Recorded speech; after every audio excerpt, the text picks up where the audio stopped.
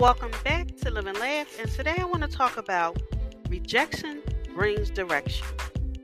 From rejection comes direction. A closed door is always a blessing. Rejection is protection from the universe. Rejection keeps you from what is not meant for you.